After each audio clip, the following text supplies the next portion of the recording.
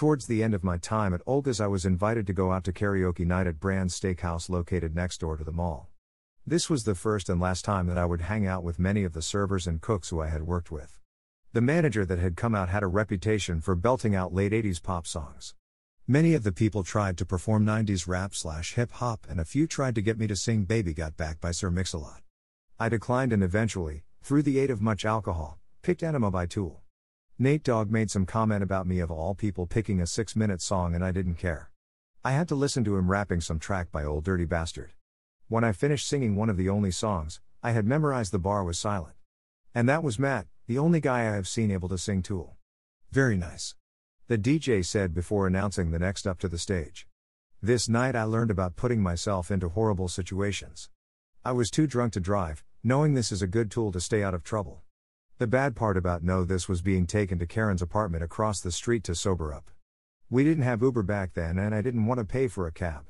I argued to sleep in my car, but it was below freezing outside. I caved in and fell asleep on Karen's couch, coat still on and my large case of CDs wrapped in my arms. Back then people would steal CDs from cars, which is unthinkable today. After Karen checked on her kids, she came back into the living room. I pretended to be asleep and I was in a state of panic as she stood over the couch. After a long moment there was a deep sigh and she disappeared. Early that morning I woke up and found the apartment dead silent. Karen was still asleep, and I wanted to be out of there as soon as possible. I grabbed my CDs and went out, walking across the street, finding my car in the Brand's parking lot and driving home. I needed something different. I needed to get out of Olga's before I ended up as a trophy on somebody's wall. There are places in Kalamazoo that appear impossible to get into.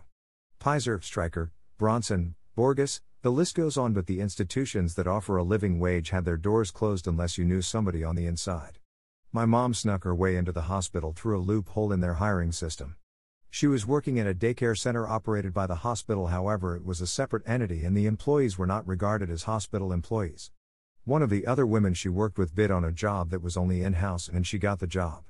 Others started to do it and soon HR learned about these women who shouldn't be bidding on these jobs, but not before my mom was in. One of the floors in the hospital was short-staffed for cleaning people and I was given a paper application. That paper was handed to the manager who gave it to HR and before I knew it, I had an interview. The job was 12 hours a day, 3 days a week and I took it. This was the first time I had health insurance, I didn't have to worry how many hours I had to pay rent, I wasn't standing over a hot stove and I didn't have anyone yelling at me every 20 minutes. This was a complete change from where I had been working.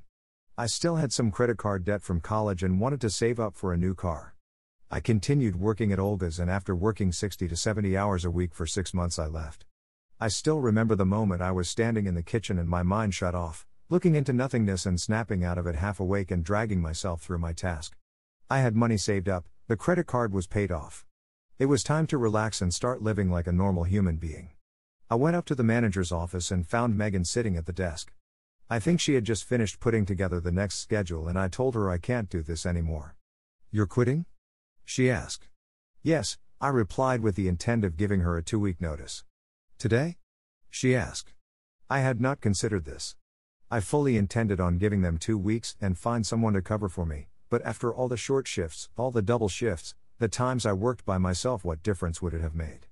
Knowing I didn't ever have to come back was a blessing in disguise. She never should have asked that question. "I can do that," I thought to myself. Today." Megan started to cry, and I said sorry before turning around, hanging up my apron and going downstairs.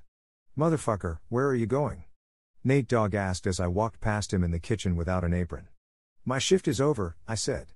"We're short-staffed. Want some more time?" "I just quit," I said.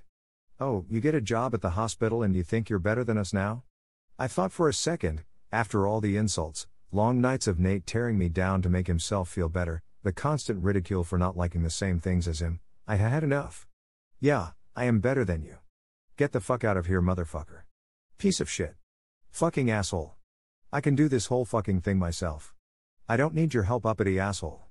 Nate, go fuck yourself." I walked out and never saw Nate again. There was a weight off my shoulders. A burden had been lifted and, in the end, I had to wonder if it was ever worth it.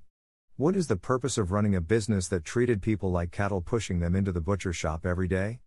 Who thought of these business models, and at what point did they ever seem like fun or a useful profession?